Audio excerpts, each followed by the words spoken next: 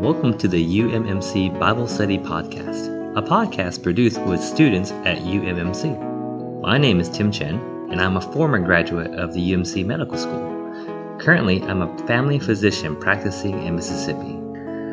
The goal of our podcast is to help our students and their families grow closer with the Lord and stronger in their faith and walk with God. With the rigors of school, it can be difficult to spend time with the Lord as well as fellowship with other believers. We hope that this podcast uplifts you during this challenging time and encourages you in your journey with God. Well, welcome back again to another episode of the UMMC Bible Study Podcast. Christian, I'm glad you're here with me today because we are starting to get into the meat of Galatians chapter 2, specifically the second half of Galatians. But first of all, before we start, how was your week? Week's good. Another week of enjoying the divine dispensing during ordinary days.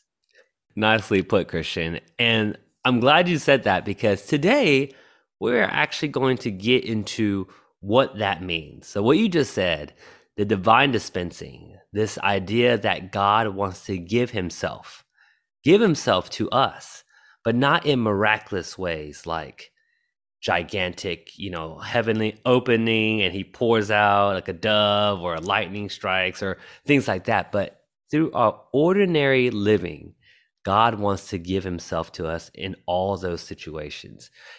Galatians 2, specifically verse 20, is what really opens that up. Well, Christian, before we start, do you mind recapping a little bit of what has been going on so far? Specifically, this matter of religion versus Christ, because I want our listeners to really understand what we mean by the word religion. So starting from kind of the middle of Galatians 1, the Apostle Paul in his letter to the Galatians, he starts giving his testimony, his own story, right? And he was recapping how he was zealous for the traditions of his fathers, even persecuting the believers. And then all of a sudden, it pleased God to reveal that his son is in Paul. And Paul, he had a big turn from the traditions of his fathers to this real and living person, Jesus. And then, moving on in Galatians 1 and 2, Paul is addressing an issue that's occurring with the Galatian believers where these Jewish brothers, he actually calls them false brothers, kind of were spying out these Galatian believers' freedom in Christ. And they were saying that these Gentile believers had to be circumcised and had to obey the Jewish diet and even needed to take the Sabbath, all things according to the Jewish law. But Paul is very firm for the truth that no, it's not about these outward rituals and traditions, the law. No, it's no longer these things, but it's Christ, but it's our faith in Christ. And last time we had talked even a little bit about how the Apostle Peter, he himself was kind of dragged by his Jewish culture back into a kind of a hypocrisy when the brothers from James had come. So I would say we're not immune. We're not immune. We shouldn't think we're any better.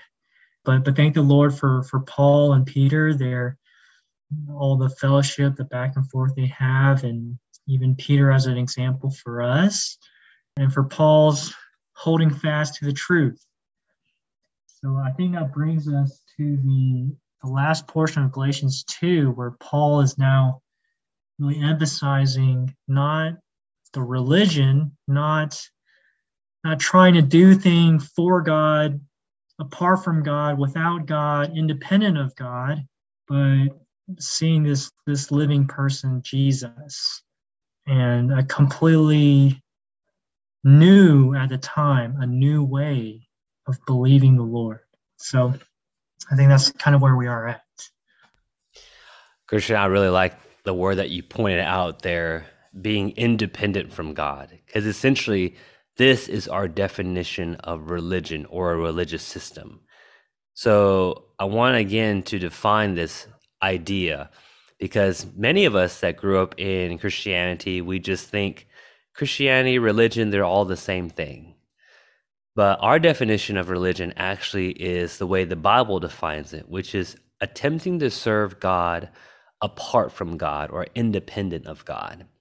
And the reason this is such a big issue is actually pointed out the very last verse of Galatians chapter 2, which says, I do not nullify the grace of God, for if righteousness were through the law, then Christ died for no purpose. Or some translations said Christ died for nothing.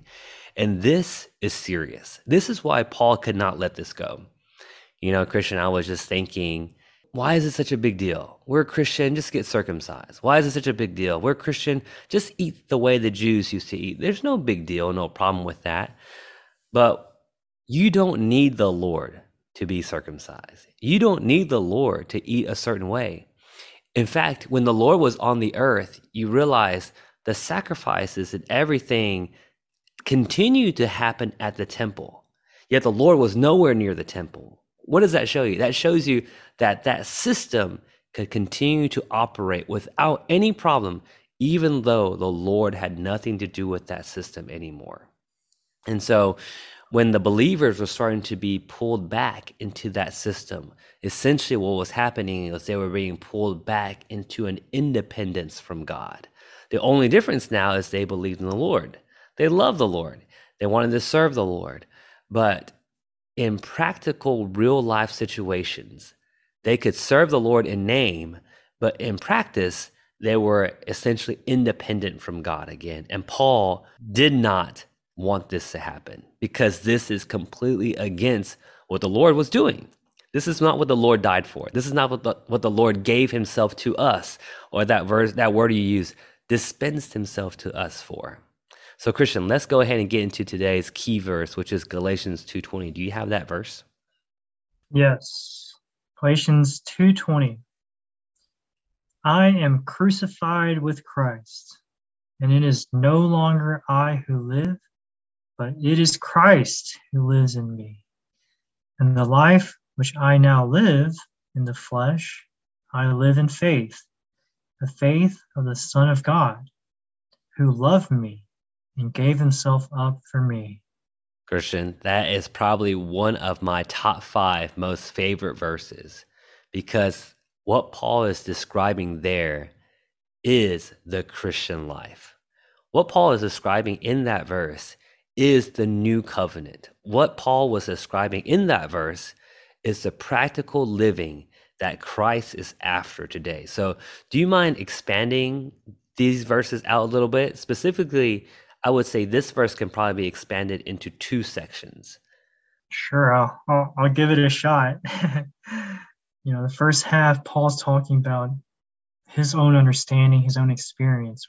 I am crucified with Christ. That's really mysterious.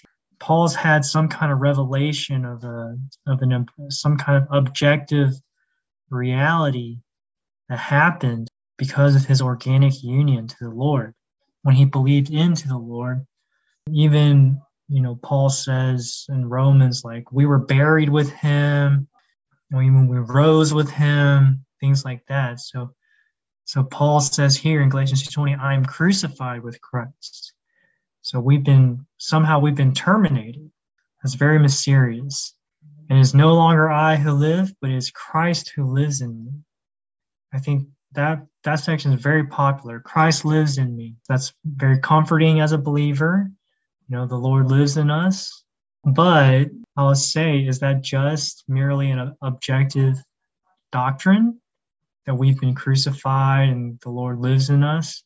And then Paul even goes on to say, but the life which I now live in the flesh. A point to be made here is Paul's life wasn't obliterated. Your life, my life wasn't obliterated when we believed into the Lord, but something did happen. The Lord did come to reside in our spirit, and we now do still continue to live a life in the flesh. But here's perhaps where the difference might be: is the life we're now living, is it Are we ones living in the faith, the faith of the Son of God? Are we choosing to live by the divine life that we have? Are we feeding that life, might I say? I wanted to add a verse here, John 6:57. John 6:57 says, "As the living Father has sent me, and I live because of the Father. So he who eats me, he also shall live because of me." So that this was the Lord Jesus speaking. He was one who was dependent in his living, in his life, he was dependent on the Father. So here he said, also you also, he who eats me, he also shall live because of me. This is the kind of organic dependence. Actually, it was established all the way back in the Garden of Eden. So again, bringing this back to Galatians 2:20, objectively, yes, we've been crucified with Christ and the Lord lives in us. But now, the life which we now live, perhaps it is very possible for us to still live independent from the Lord and to live according to our old manner of life, our old self. But practically, very practically, and I would say even in my own experience, if I take the time to partake of the Lord, to enjoy the Lord, to enjoy the dispensing, that dispensing becomes my living. I can live because of him. In the same way that I live because of my breakfast that I eat every day. Really. So in the same way, we can live because of the Lord. Yeah, it's a pretty wonderful verse that you brought in there, Christian. And I like how you broke this verse into two parts, because you're exactly right. The first part, I have been crucified with Christ. It is no longer I who live, but it is Christ who lives in me. This is a glorious fact that us as believers have to say hallelujah, that now we know that.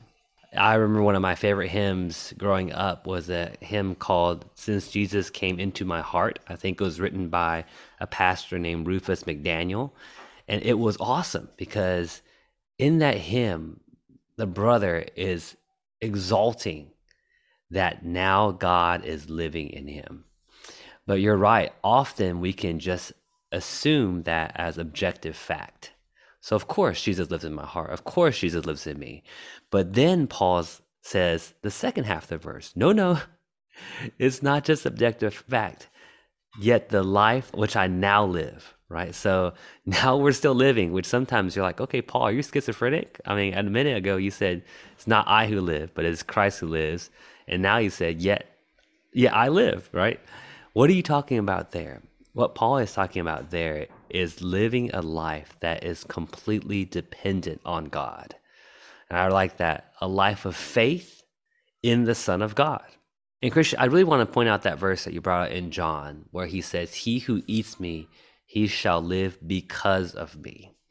Oftentimes, I feel like we would substitute the word by. He who eats me, he shall live by me. Almost using God more like a cane or a crutch, right? God is a tool that we would use to live the Christian life. But the word because in that picture of food is not a tool for us. Food is intricately related to how we live. We don't have food, we don't live. It's very simple. We don't need rocket scientists and PhDs in microbiology and physicians to tell us that. It's something that all humans experience. But this is the picture that God chose to use. This is the Christian life that the Lord is waiting for. That there are believers that do know that Christ lives in him, but not only know, they have learned to feed that life. They have learned to spend time with the Lord, to grow that life. And in their daily situations, they give opportunity for that life to be expressed. When I'm seeing a patient or I'm comforting a family member, I'm not just me doing it. I'm giving the Lord an opportunity to express himself in those times. And that, Christian, is the Christian life that the Lord is looking for. And I appreciate that little phrase in that verse in Galatians 2:20. It says, he loved me. and gave himself up for me. It's so personal, Christian. On one aspect, yes, the Lord died for the church. On one aspect, yes, the Lord loved the whole world, right? He sent his own begotten son. So there is this collective love that the Lord and the Father has. But in this verse, what is maybe empowering Paul to live this way was this personal, affectionate love that the Lord and him had together, which is also what is available to us. Which is really, Christian, if we don't love the Lord, if we don't tell the Lord we love him, there is no way to live this kind of life. We will resort back to the easier things. It's easier to just eat a certain diet than to ask the Lord, what should I eat? It's easier to follow a set of rules than to ask the Lord every day, moment by moment, Lord, what are you doing in this situation? Anyway, I think it's so different, but so important because Paul was so strong about this point. It's really touching, actually. It's very personal. The Son of God who loved me, gave himself up for me. So that starts to bring to mind verses like in 1 John, we love because he first loved us. So actually, we don't have to muster up something to serve the Lord or to love the Lord. We love because he first loved us. And, sometimes maybe we just need to take the time to feel the love from the Lord. Just even taking time to come to the Lord and maybe open to the Lord. Lord, show me how you love me. I've done that, and it's very sweet. It's very sweet. This is a great help to our personal walk with the Lord, our personal relationship to the Lord. It's not a king to his subject. It's not some kind of instructor or supervisor telling us to do this and that. It's a very loving relationship, a husband and a wife. Amen. Praise the Lord for this wonderful person who loves us, who wants to set us free from all kinds of law and to live by enjoying him. Amen, Christian. We will wrap it up there. This is the turning point in Galatians, which I really want all our listeners to realize. It is not adequate for us to live the Christian life independent from God. Even if we did everything right, even if we went on all the mission trips and we served in the praise band and we donated all the money and this and that and this and that, it is not sufficient to live the Christian life in that way if you are apart from the Lord. So the motivation for us to live this Christian life, being dependent on the Lord, all starts with his love for us. It says he gave himself up for me, for you. And that is so sweet and so touching. And out of that love, that is where the grace comes from. That is where the faith sprouts from. That is where we learn to eat and learn to drink and learn to be one with God. Christian, I'm so excited about the next few chapters that we'll be getting in. I've also been really glad that we went through this book also in our Bible study on campus. So anyway, any final closing thoughts before we wrap it up, Christian? Pray the Lord would grant us all another week of divine dispensing. Amen. Thanks again, Christian, for your time. Amen. But it is Christ who lives in me, and the life which I now live in the flesh, I live in faith, the faith in the Son of God, who loved and gave himself up for me. And now I'm walking by the Spirit, step by step, day by day. But Lord, I love you, you're the precious one to me.